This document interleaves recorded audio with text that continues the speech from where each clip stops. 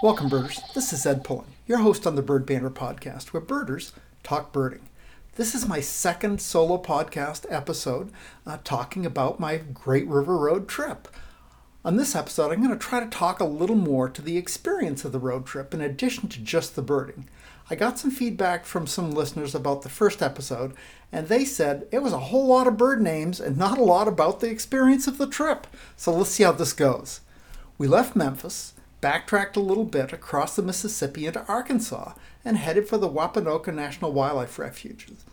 Of all the places we birded on this trip, and really of all the places we visited, I have to say the National Wildlife Refuges in general have been highlights. The Wapanoka National Wildlife Refuge is a great example of these refuges. The refuge website states, quote, "The refuge was established in January 1961 as a sanctuary for migratory waterfowl. The refuge is literally an island of forest and a sea of agriculture." And that's definitely true. The U.S. National Wildlife Refuge system is pretty extraordinary. There are over 560 refuges, and combined with 38 wetland management districts, it encompasses 150 million acres. Teddy Roosevelt established the first National Wildlife Refuge in Florida, the Pelican Island National Wildlife Refuge, in 1903, and since then it's grown to its current extent. The Wapanoka National Wildlife Refuge was one of my favorite spots in the whole trip, maybe because we had a lot of time to bird it, and in large part because it was really good birding. It was also nice to be in a vast area with really no one else around. There were almost no other cars of people we saw on the whole trip. Had a lot of varied habitats, and we just kind of wandered the roads, drove around, stopped, got out, looked around. It was really a great half day. Dickcissel was abundant in the weedy fields. It was the first dickcissel we saw on the trip, and they're a bird I have not seen much at all. My first dickcissel was in Wisconsin when I moved to Washington, just shortly after I started birding. And it was one of our breastfeeding stops. We had baby Jean with us, and Kay was sitting in a lawn chair feeding Jean, and I was wandering around, and I came back and said, "Kay, I saw this really cool bird. It looks sort of like a meadowlark, but it just wasn't. It was smaller, and the black on the chest was different." And she said, "Oh, it was probably a baby meadowlark." And I kind of wrote it off until I got in the car and looked it up in the bird book and said, "Kay, it was a dickcissel." We went back, tried to find it, couldn't find it. But on this trip, dickcissels have been common ever since we got to Wapanoka. Whenever we get in a big field, a kind of overgrown field, there have been dickcissels. So really cool. And we saw a lot of other birds on that. Field sparrows were in the same fields, just singing like crazy. I remember hearing my first field sparrow on a field trip, on a road trip with Ken into Montana and North Dakota. Could hear it a long, long ways away, and these are no different. This song just carries like crazy. You can hear it forever. And so anyway, we heard the dickcissel and the field sparrow and just a lot of other birds too. Another bird with a big song that seemed to be everywhere, prothonotary warblers. I don't even know how many we heard or saw on this stop, but they were everywhere.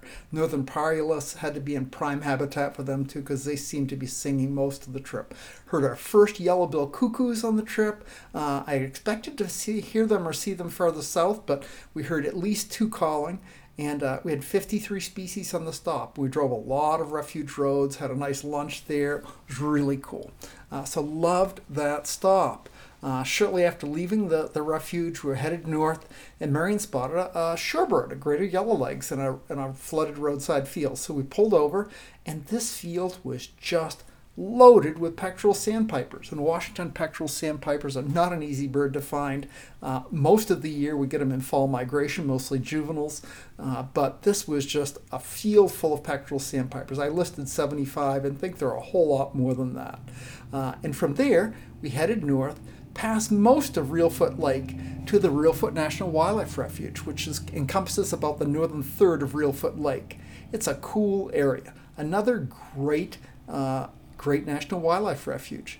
I'd never been in Kentucky before, and the northern part of the refuge is in Kentucky. So I was really excited about a new state, clean up a little more of that gray in my eBird profile, and so it was really cool.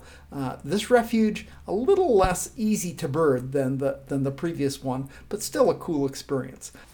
One thing we tried to do on this trip, and maybe I should backtrack a little bit. The place we stopped at Reelfoot has really just a road in and 2 branches off that, and not a lot of access to much habitat. All the birds were pretty far away. One of the cool things we saw, though, was a badger. I guess I just didn't expect to see a badger in a place like that, but that was cool. And it looked different than the badgers we see up in Washington. It's just kind of a nice warm brown all overall. So it's kind of cool, and enjoyed that. The other thing that was cool there was just a big flock of black vultures. So we drove down the road, we stopped, we got out to look at them, a car went by, kind of flushed the birds up into the air, and it's just a big flock of black vultures. So that was cool to see. And I saw some shorebirds, most of them kind of far away and not really easy viewing, but pretty cool to be in a new state. So we couldn't find a place to stay in Kentucky. This is a really rural area. So we backtracked a little bit into Tennessee and found a hotel. Not a great place. Didn't sleep that well. Kind of one of the more ratty hotels we stayed at, Union City, Tennessee. And so had no problem getting up early to hit the road. So we headed back north along the Mississippi River. And the first stop was going to be at a place I thought had a cool name. It was called Lake Number 9. It was going to be the first eBird stop of the day. Well, it took us 2 or 3 hours to get to Lake Number 9 because everywhere we went was just birdie and really cool. It was early morning, birds were singing everywhere, and we just had a really delightful morning exploring that part of Kentucky. We had Kentucky warblers in Kentucky at the Brownsville Cemetery. We got great looks at blue grosbeak when we finally get to Lake Number 9. Some other cool places we stopped were Fish Pond, roadside viewing only. And one of our favorite places was called the Upper Bottom Road. Upper Bottom, kind of cool name. Anyway, just great birding all along. But maybe the most interesting thing about the part of Kentucky we visited was just the terrain. I'd never seen anything like it. I think the reason it looks like this is because in millennia gone by, the Mississippi River just changed course all the time, and it would wander here, and rivulets would be here and there, and they'd come together and spread apart, all before it was kind of contained into a dike thoroughfare that it is now in the lower Mississippi River. And so there are just big, deep ravines all over the place with little narrow places for roads and people to live on, and then these big 30 50 foot deep ravines all over the place. So it's just weird, cool place. I have to say I really enjoyed that. So we made our way north, and we left Kentucky with a life list of 67 species and the little bit of Kentucky that's up alongside the Mississippi River. We crossed the river again to stay at the Holiday Inn Express in Cape Girardeau, Missouri. And in the morning, it was cold. Really a cold and windy morning, tough birding. And Marion is not too excited about being out in that weather, but I managed to enjoy a place called the Cape Girardeau Nature Conservation Center, which is a pretty big area right in a fairly suburban place, sort of a park with trails.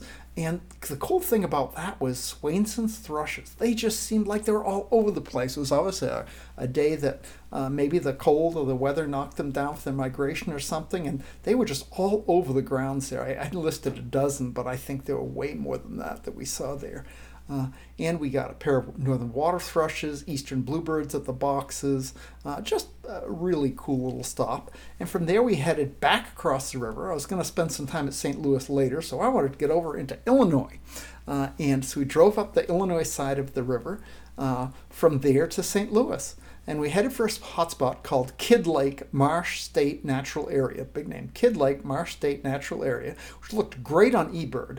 And we had lunch there, but it really was not that easy to bird. Very little access. Seemed like don't come here, no trespassing signs everywhere.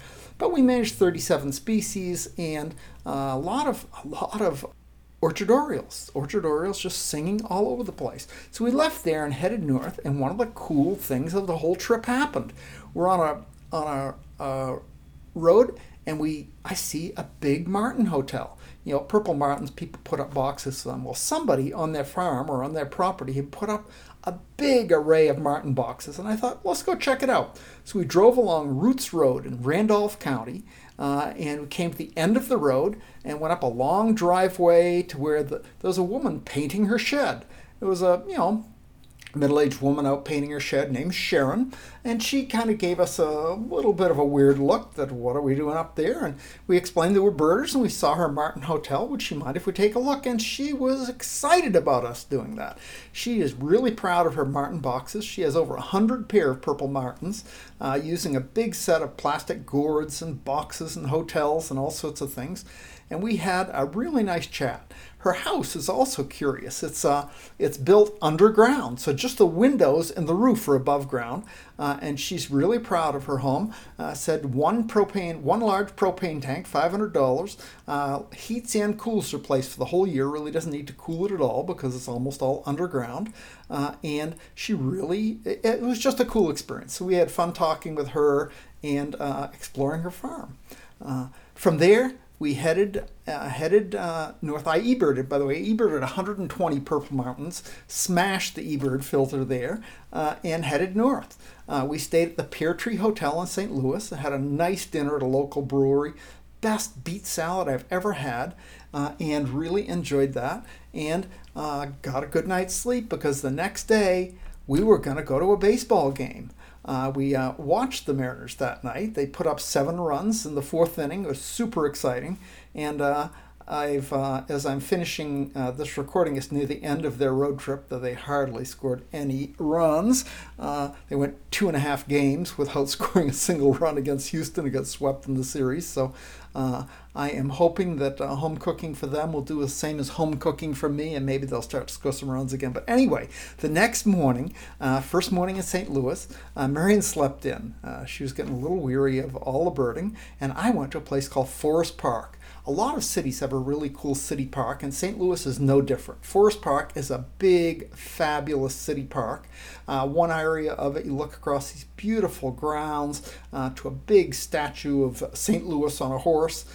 And the St. Louis Art Museum in the background is just gorgeous. And it has wetlands and wooded areas and kind of field areas. Just a really good birding spot. I spent the whole morning birding there. Got 56 species. Found a little wetlands with solitary sandpiper. Got eastern bluebird, little blue heron. Just really up close and beautiful. Black-crowned night heron flew by. Had a first really good look at a rose-breasted grosbeak of the trip. Had indigo bunting. Just a nice stop. And then went to the baseball game. Albert Pujols came up to bat as a pinch hitter and struck out, and the Cards won 10-5. It was just fun to see a historic park, and cool as you sit in the park and look out on the condos next door. There's a giant Budweiser billboard on the top of a condo. You're in St. Louis when you see things like that. There was also a bench clearing brawl when the St. Louis pitcher threw a fastball.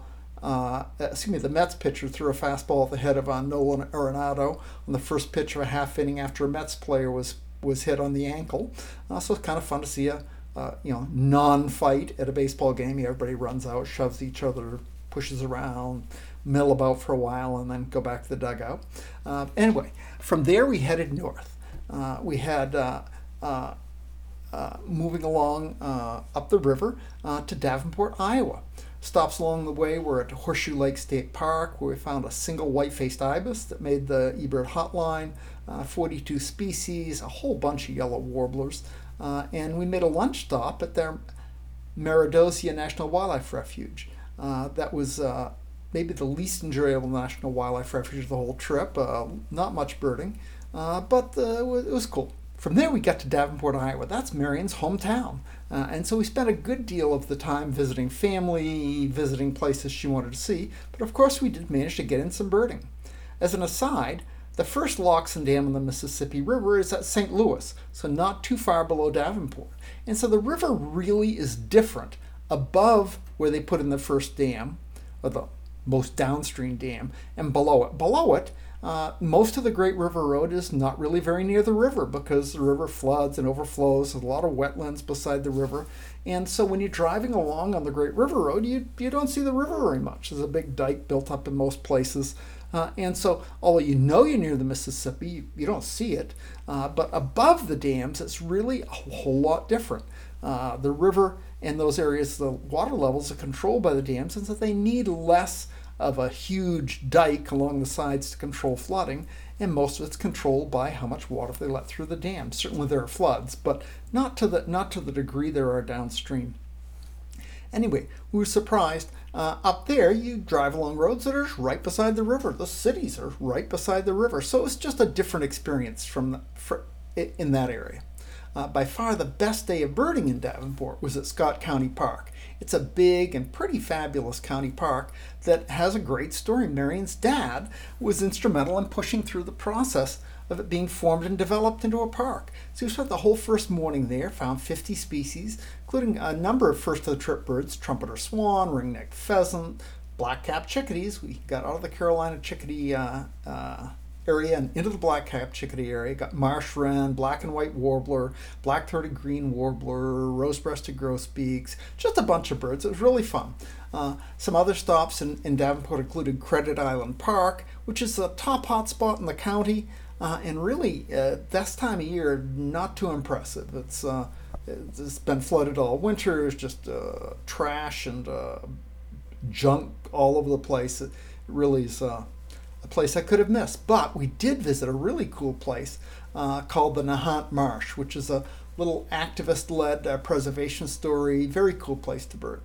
On our last day in Iowa, we visited the camp Marion used to visit as a kid, and I managed to walk around a bit, seeing just big numbers of Eurasian tree sparrows. Eurasian tree sparrows are an introduced species that are not nearly as widespread as house sparrow, although they look a lot like house sparrows. They're a little bit different. They've got red over the top of their head and a little white cheek with a black spot on it. And I've noticed they definitely prefer open areas and trees to the city. I guess in Asia they tend to be a city bird, but in Europe they tend to, their preferred habitat is brushy areas, trees, and that sort of thing. So they're called tree sparrows, and I think that seems true in that area of the Mississippi River where they tend to have established. If you get it in a town right near a bunch of buildings, you see mostly house sparrows. As soon as you get away from buildings into brushy areas, you see mostly tree sparrows. And I think that's got to be the epicenter. I thought you'd go to St. Louis to see these, but we didn't see any in St. Louis, and I don't think they're that common there. But just upstream from there, they're all over the place. So that was kind of cool. On Monday, May 2nd, we made our last drill drive of the trip from Davenport to Omaha, Nebraska, about a 5-hour drive to where Marion's brother Jim lives, and we came to visit him and for me to get a little Nebraska birding in. I had birded Nebraska just briefly on a cross-country trip before, but really not much. On the drive, it was mostly uneventful, but the coolest thing maybe was a stop at Amanda County, at the Amanda Colony. It's an Amish colony with a historical downtown that kind of reminded me of Leavenworth in the Cascades. Just before the mountains level out, going over the Cascade Mountains eastward on Highway 2, there's a town called Leavenworth. It's got a German theme. It's really a big Oktoberfest every year, although I guess this year they've kicked Oktoberfest out of Leavenworth. It's going to be in Wenatchee. They couldn't handle the crowds anymore. But Armada is lower key, but similar in that it's an Amish theme, and actually a real Amish village, and it's really set up as a tourist destination. Didn't excite me too much, but it was cute. Had a Christmas store, a bakery, other stuff, and Marion kind of remembered going there to a family-style restaurant with her family. She's one of 12 kids, and so they didn't go to restaurants much, but this had a big family seating style place that they went to every couple of years, I guess, and so she was excited to be back there, memories of childhood, and I wandered around and saw a lot of Eurasian tree sparrows mixed with house sparrows, and I got a spotted sandpiper and a wood duck in a creek on the edge of town. And from there we headed west another couple of hours to the Saylorville Reservoir, where we had lunch and did a little birding. It was a stop at the overflow of a really big reservoir, and there were American white pelicans, foresters and Caspian terns, palm and yellow-rumped warblers all over the place, and we had a list of 40 species and left there to come to Omaha. We actually stayed just west of Omaha in a place called Elkhorn, close to the confluence of the Elkhorn and Platte rivers, where they join just before the Platte River empties into the Missouri. I didn't even realize that Omaha is on the Missouri River, but it is. So another river town. So our first morning in Nebraska, we visited the 234th Street wetlands in the surrounding area on a really cold and windy day. That's been the theme here in Nebraska, cold and windy. We just kind of happened into a cold part of the spring, I think. So birding was kind of tough, but we did find a few things. And then Marion visited her brother in the afternoon, and after a little visit, I took off to the Two Rivers State Recreation Area. It's one of the top nearby hotspots. It's really set up for hunting and fishing. So birding is definitely an afterthought, but on a cold and windy afternoon, I did manage to get a few things. I got better things outside the preserve, where I got to hear northern bobwhite for the first time on the trip and found some lark sparrows for good looks. And went to a cool other hotspot called the T.L. David Prairie Trail. It's a little hill in the middle of a residential community that's been preserved and has some nice prairie habitat. A lot of turkeys there, and really beautiful vistas of the Platte River. Actually, I think it was the Elkhorn River. Anyway, really pretty place, and enjoyed walking around there for a while. Overall, the highlight of that day, though, was not the planned trips. I went back to visit Marion and Jim, but they were still out driving around. So I just found a little place about a mile from where he's living called the Blue Water Trails. Not even an eBird hotspot, but somebody had been there, and he had found a warbling vireos. I thought, well, if he had found a warbling vireo, there might be some past runs around. I'll check it out. So I park at a place called the Blue Water Trail. I say, cool. I get out of the car, and there's just a flock of sparrows right on the lawn. Super exciting, because I had not seen sparrows the whole blessed trip. Hardly seen any sparrows. First bird I put my bins on is a Harris's sparrow. In Washington, we get usually a first winter Harris's sparrow, if we get one at all. And I have almost no experience. I've seen one adult Harris's sparrow previously, but this was a beautiful adult, perched right up to see on a tree, and caught 3 Zonotrichia sparrows there, white-throated and white-crowned, as well as the Harris's, and got great looks at singing clay-colored sparrows, song sparrows, swamp sparrows, with 3 Melospiza sparrows, and chipping sparrows too, along with the clay-colored, so 2 Spazella sparrows. So just a really cool stop, and a nice bunch of other passerines on the walk there too. Wednesday, Marion and I birded the Glen Cunningham Lake area. It's the number 1 hotspot in the county here, and it's a big shallow reservoir. So we walked all over the place there and got really nice birding in. I have to say that the most memorable part of that experience, though, was not the birds. We went to where the eBird access to the lake is, and it had the road blocked off.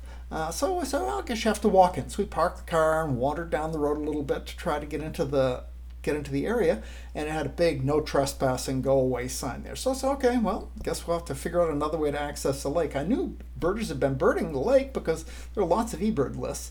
And so I'm wandering back to the car, and Marion says, is that a cop car? And sure enough, sitting beside our car, there's a police car with the lights just showing over the barrier, and I go, oh, damn. So we walk up, and I wasn't too worried. I've been visited by police officers in remote areas before, just making sure everything is okay. So we walk up, and this is really polite, nice young police officer. Marion thought he looked 16. I thought more like 23. But anyway, really nice fellow. And he took my name and my phone number and down and my date of birth for whatever reason in his little paper notebook. He had one of those cool waterproof pencil and paper notebooks that birders used to use when we kept paper notes. Anyway, had that. But he told me how to access the lake around the other side. We drove over and had a really nice stop. A lot of good birds. Found at least 6 Harris's sparrow, two clay-colored sparrows. Really a nice stop. So weather report for the last day for today looked dismal. I thought it was pretty much done birding, but woke up and it wasn't really raining, and actually it warmed up and the wind had died down. So Marion slept in, and I took off for one last half day of birding in Douglas County. I went to the Chalco Hills Recreation Area. Very nice stop. I think I mentioned in the last episode that I was hoping to find a sedge run somewhere on this trip. Well, as I walked on a path beside the lake, after first seeing some first birds of the trip, a redhead, That's a diving duck for listeners who might not be avid birders, not a hair color. And incredibly, the first belted kingfisher of the trip. How can you bird from Louisiana to Iowa along the Mississippi, seemingly by water all the time, and not see a kingfisher? I don't know, but I managed. They're a big, loud, noisy bird. And anyway, first one today. But I'm walking along, come to this kind of wet, grassy, weedy field, and I hear a little rattle. There'd been eastern meadowlarks doing a rattle that I wasn't really familiar with, and I kind of was getting used to them, but this seemed different. So I got out my Merlin Sound ID app and immediately identified sedge wren. I was stoked. I spent about 20 minutes just drinking in these sedge wrens, or at least I listed 4. I think there were more than that there. And by the range map, it looks like they were migrating, but they were very vocal, singing and calling like crazy. I got recordings and pictures, and super excited to get sedge wren. I'd seen them only once before in Texas, maybe 30 years ago, and those were very brief looks, and these guys were cooperative, and just, I was a happy birder. Overall, it's been a great last birding stop. I went to Marion's to try to help her brother hang an old cuckoo clock. I managed to hang it. That was pretty easy. But trying to figure out the chains and weights to make it run, not so easy. More of a task for someone more mechanically inclined to me. So they have a cuckoo clock that doesn't cuckoo, but it's a family heirloom, and it's up. Anyway, we fly home tomorrow. It'll be good to get home. The neotropic migrants showing up should be exciting birding. Home cooking will be good. Traveling as a vegan is a little bit of a challenge sometimes, especially in rural southern areas that don't have a lot of choices. I am kind of sick of not such good food, but I'm excited to be home, to get home tomorrow. But what are my takeaways from this trip? First, if you just want to see a neotropic migrants, do it like everyone else does. Go to a hot spot and spend some time. And find your neotropic birds. It's a place like South Padre Island, Dauphin Island, McGee Marsh, Point Pelee, any of the many migrant hotspots along the way. Second is that the Great River Road is really very near the river in the southern parts. It's usually behind dikes. You hardly get to see the river. So that was kind of surprising to me. Third is I just have a huge sense of gratitude at the people and systems that put together a national wildlife refuge system. They are great, and they're a fabulous asset our country have. And that said, the trip was terrific. I saw a lot of cool places, things I've never been, had a lot of really good experiences. Can't wait to get home, and I have some good guests coming up scheduled for the near term, so it'll be back to more usual episodes from there. Thanks for listening. Good birding. Good day.